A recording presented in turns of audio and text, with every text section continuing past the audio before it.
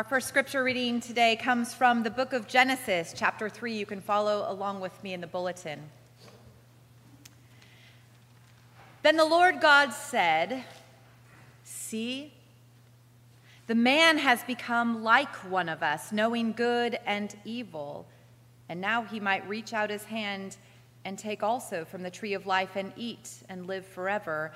Therefore the Lord God sent him forth from the Garden of Eden to till the ground from which he was taken.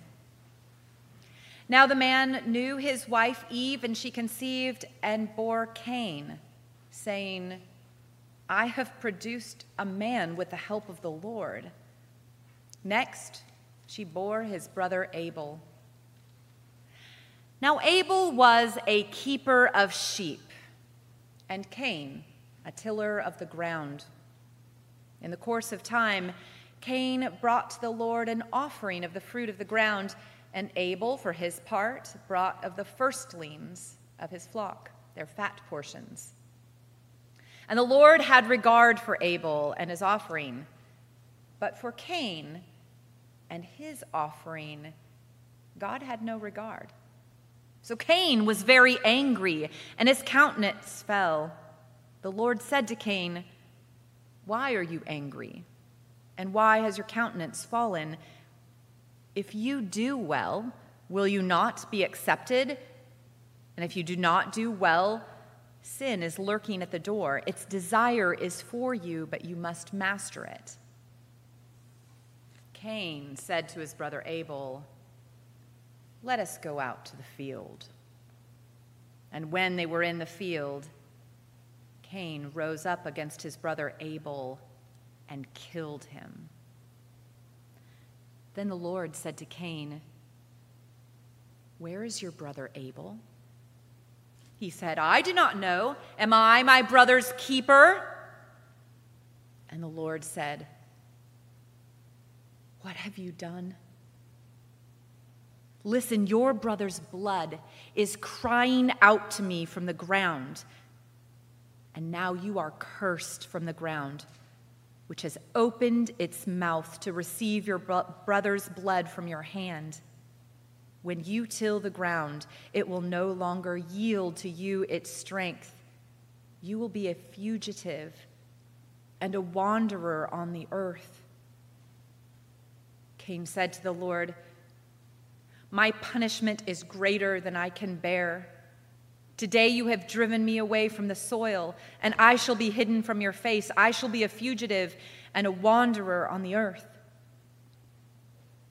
Then Cain went away from the presence of the Lord and settled in the land of Nod, east of Eden." The word of the Lord. Thanks be to God. In a slightly less brutal reading from the Gospel of Matthew, chapter 20. "For the kingdom of heaven is like a landowner who went out early in the morning to hire laborers for his vineyard. After agreeing with the laborers for the usual daily wage, he sent them into the vineyard. When he went out about 9 o'clock, he saw others standing idle in the marketplace, and he said to them, 'You also go into the vineyard, and I'll pay you whatever is right.' So they went. When he went out again about noon, and about 3 o'clock, he did the same. And about 5 o'clock, he went out and found others standing around, and he said to them, 'Why are you standing here idle all day?' They said to him, 'Because no one's hired us.' And so he said to them, 'You also go into the vineyard.' When evening came, the owner of the vineyard said to his manager, 'Call the laborers and give them their pay, beginning with the last and then going to the first.' When those hired about 5 o'clock came, each of them received the usual daily wage. Now, when the first came, they thought they were going to receive even more. But each of them also received the daily wage. When they received it, they grumbled against the landowner, saying, 'These last worked only 1 hour, and you've made them equal to those of us who have borne the burden of the day and the scorching heat.'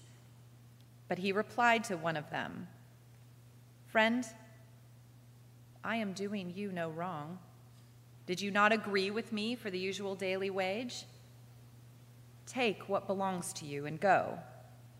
I choose to give to this last the same as I give to you. Am I not allowed to do what I choose with what belongs to me?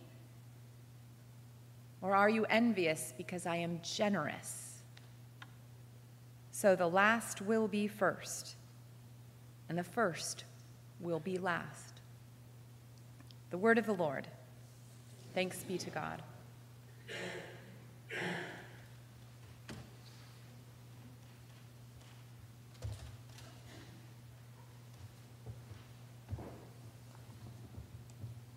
Please pray with me.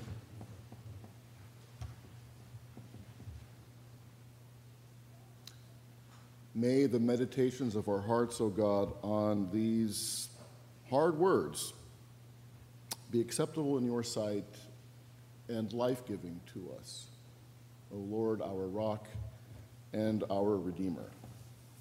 Amen. Cain and Abel, workers in a vineyard, cars trying to get into or out of the Lincoln Tunnel. We compete with each other, don't we? Life is a contest in which you prove your worth by trying to get your fair share of attention, of love, of salary, of recognition of whatever it is you think you need, while watching to make sure the other guy doesn't get any more of all those things than you think they deserve. Siblings are a great example of this. I love to tell the story about our two kids. When Maggie was around 10 and William around 13, I could hear them arguing upstairs about what else? Access to the bathroom. At first I thought to myself, it doesn't sound too bad. They're just, arguing. They'll work it out themselves. But pretty soon the sound escalated from what I would call a spirited debate into all-out warfare. So I stomped upstairs, ready to dole out dad justice. When I got there, William wisely had retreated into his room and was silent as a church mouse. On the other hand, our daughter, characteristically, was not silent. In fact, she was wailing loudly in her room, so I decided to start there. I went in and I said, "Sweetie, what's the matter?" Expecting her to regale me with a list of her brother's crimes for which he was not punished enough in her estimation. But what she said to me was this, amidst racking sobs: "Doesn't he understand that one day he's going to work for me?"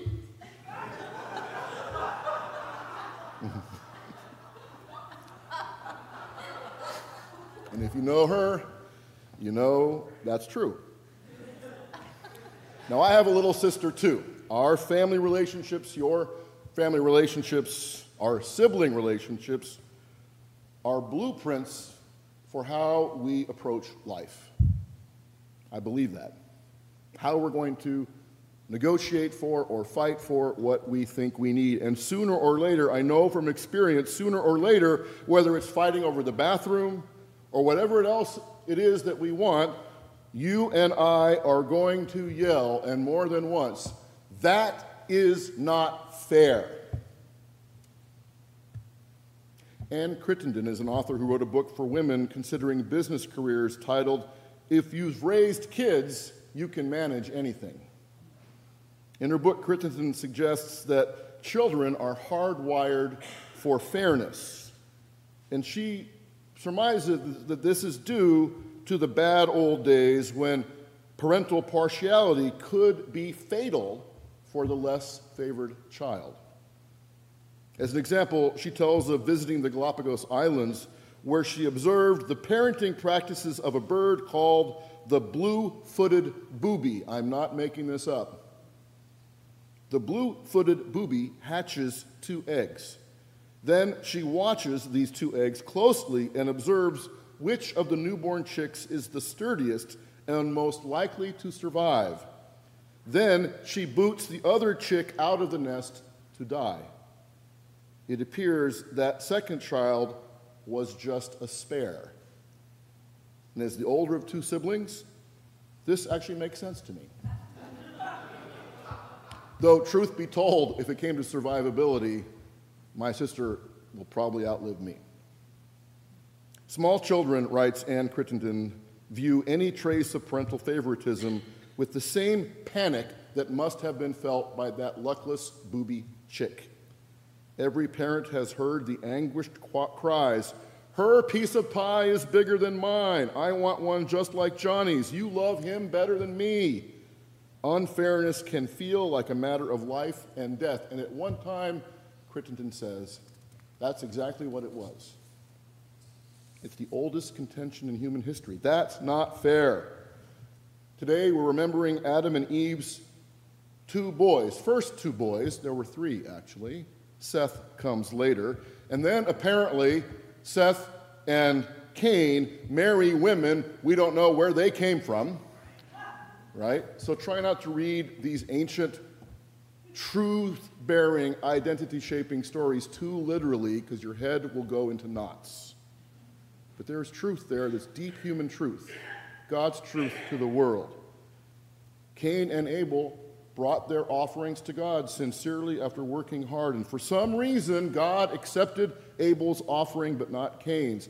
"That's not fair," Cain cried out in his heart, and his resulting anger and resentment and desperate fear, like that booby chick, led him to murder his own brother. Devastating. This is the reason, by the way, that some families who are quite together for years and years and generations aren't as soon as the will is read. What others got, I didn't get. And what that means is it's not fair. It's why people, you and I, human beings, will always feel victimized at some point or at many points along our way. Hey, that wasn't supposed to happen that way. I did my part. Why don't I get what I want, what I deserve, what I think I can't live without? That's not fair. Jesus tells a parable about a landowner who gets up early in the morning, about 6 o'clock, goes out to hire workers for his vineyard, which was a common practice in that part of the world, especially during the grape harvest. Getting workers at the spur of the moment. Storms could easily come in and ruin a crop that had taken months to develop. And when the grapes were ready, it was important to get that harvest in as quickly as possible. So for a time, anyone who wanted a job could have one. The work was hard. Working hours in the ancient Middle East were from dawn to sunset, a 12-hour day. And I actually worked on an archaeological dig outside of Caesarea in Israel one time. We worked from 4 a.m. to noon because after that it was too hot. You could not even poke your head outside of shade. The wage for this long 12-hour day's work back then was 1 denarius, or silver coin. In our NRSV translation, it is the usual daily wage. 1 coin. Think what it is that you earn in a day. That's your denarius. Anglican pastor Tim Chesterton makes the point that a denarius was not only the average daily wage for a worker, but it was also the average daily cost for surviving for one and one's family. It did not allow for any leeway or room to maneuver. There was no flexibility.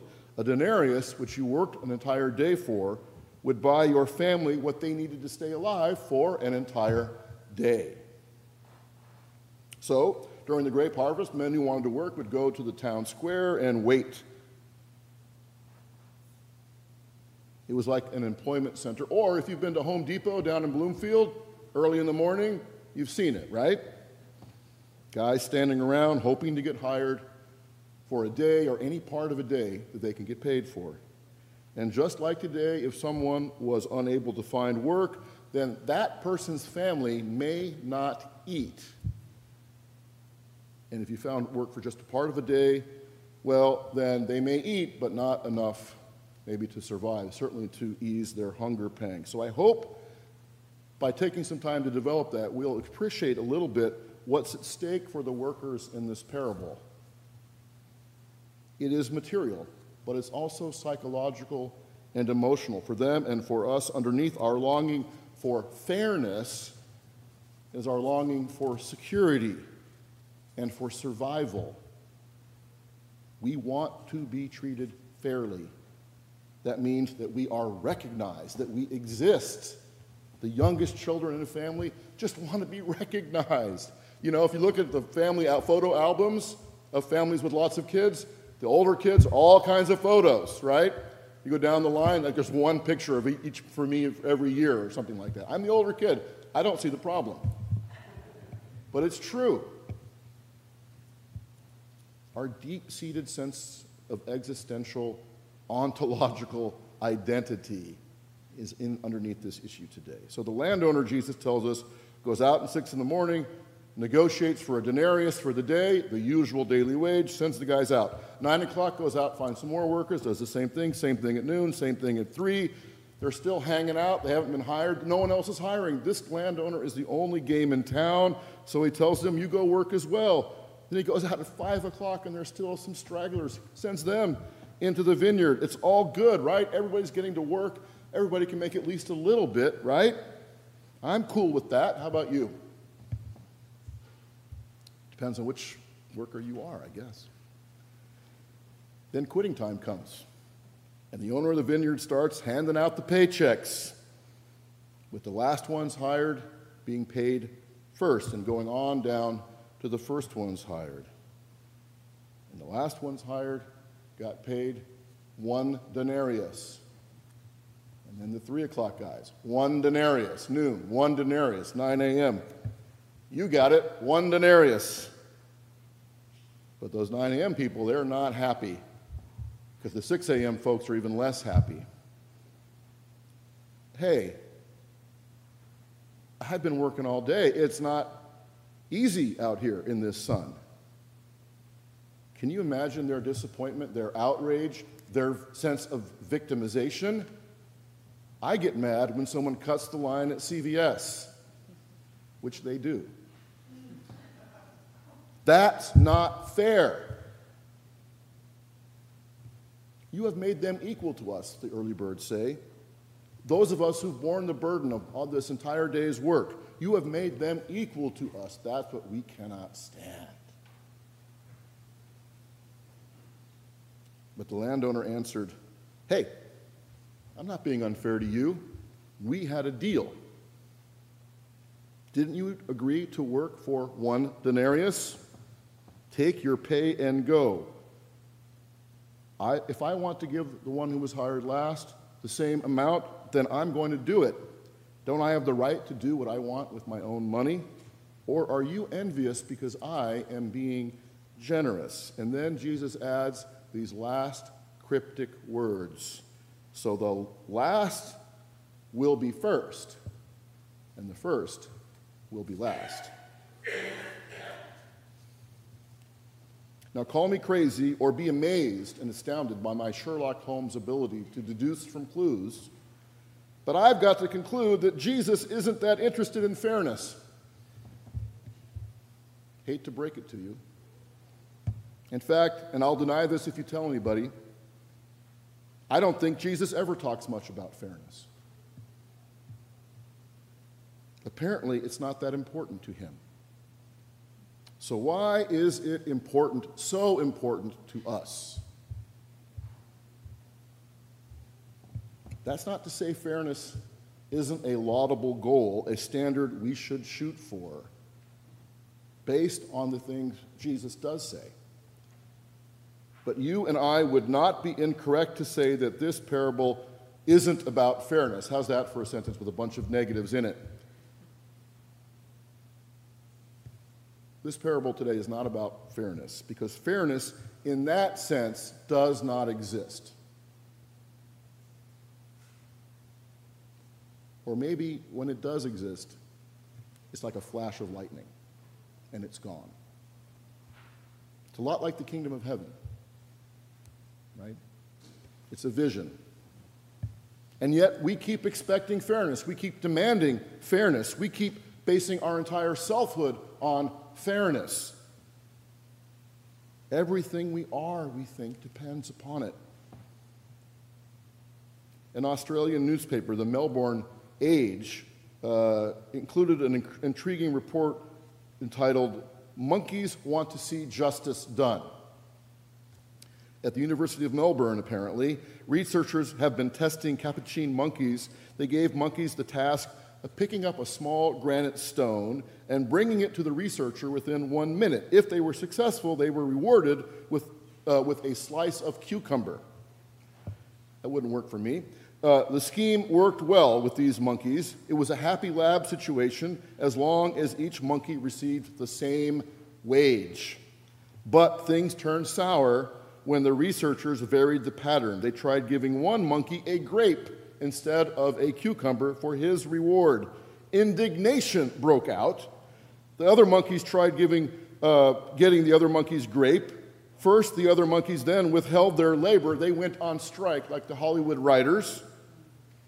And then they all threw away their cucumbers and their stones. Take that. The experiment with capuchin monkeys had offended the monkeys' sense of justice. How human. We are happy with our lot until we see someone else who's better off, someone who gave the same or less effort than we did.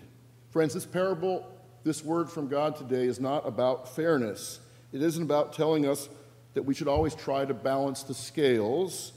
Jesus doesn't waste his breath on that kind of admirable but unrealistic goal for the way that we live as human beings. No, this parable is about the generosity of God.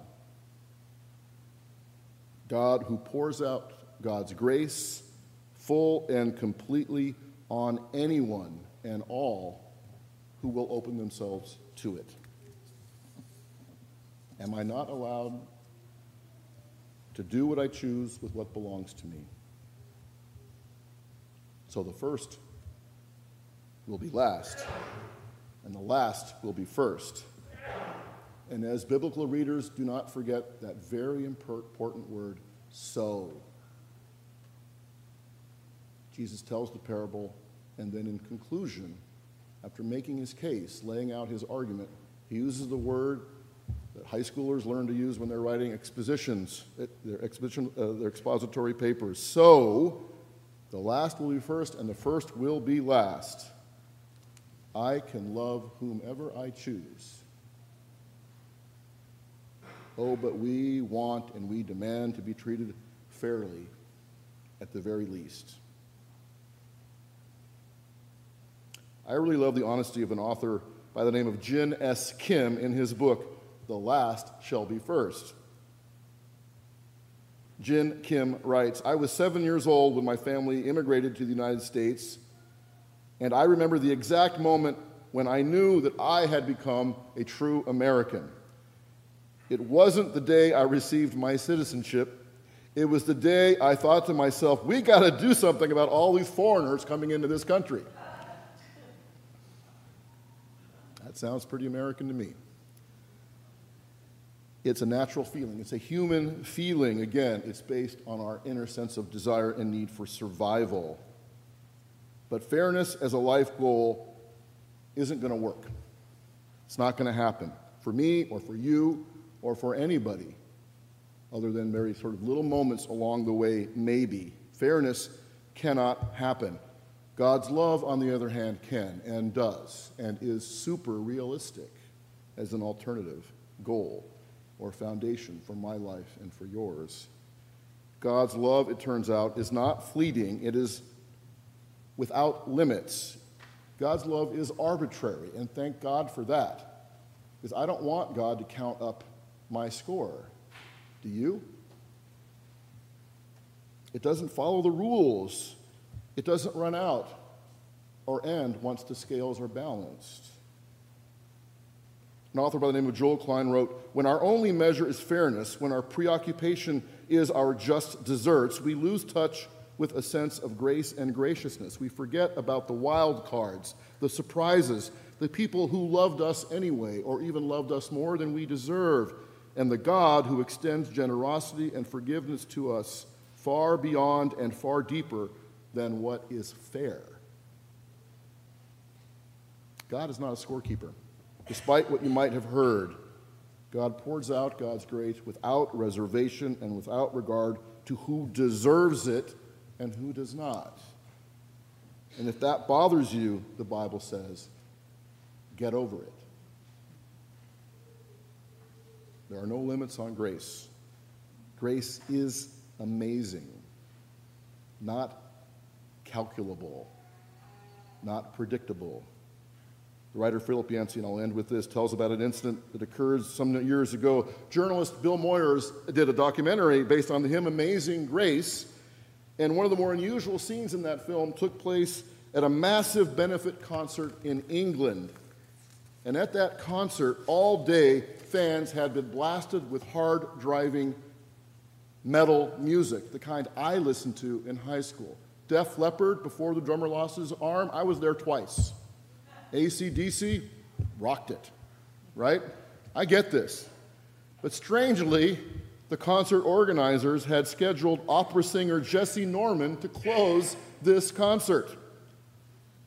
Fans reacted negatively when Miss Norman first took the stage. Here was a middle-aged black woman without any backup band, depending completely on her voice and singing a completely different genre to people who didn't normally listen to her. But she silenced the crowd with her opening line, "Amazing grace, how sweet the sound that saved a wretch like me." And soon, thousands of young fans were singing along with this humble, life-changing hymn. Something to put your weight down on and build your life on that actually exists. It's been said that more people in this country know the words to Amazing Grace than know the words to our national anthem. That wouldn't surprise me. Amazing Grace, it's not fair, it's not just, it's simply unbelievably, but very realistically generous. Amazing grace, not fairness, is how life really works. And it's all ours for the taking today. Amen.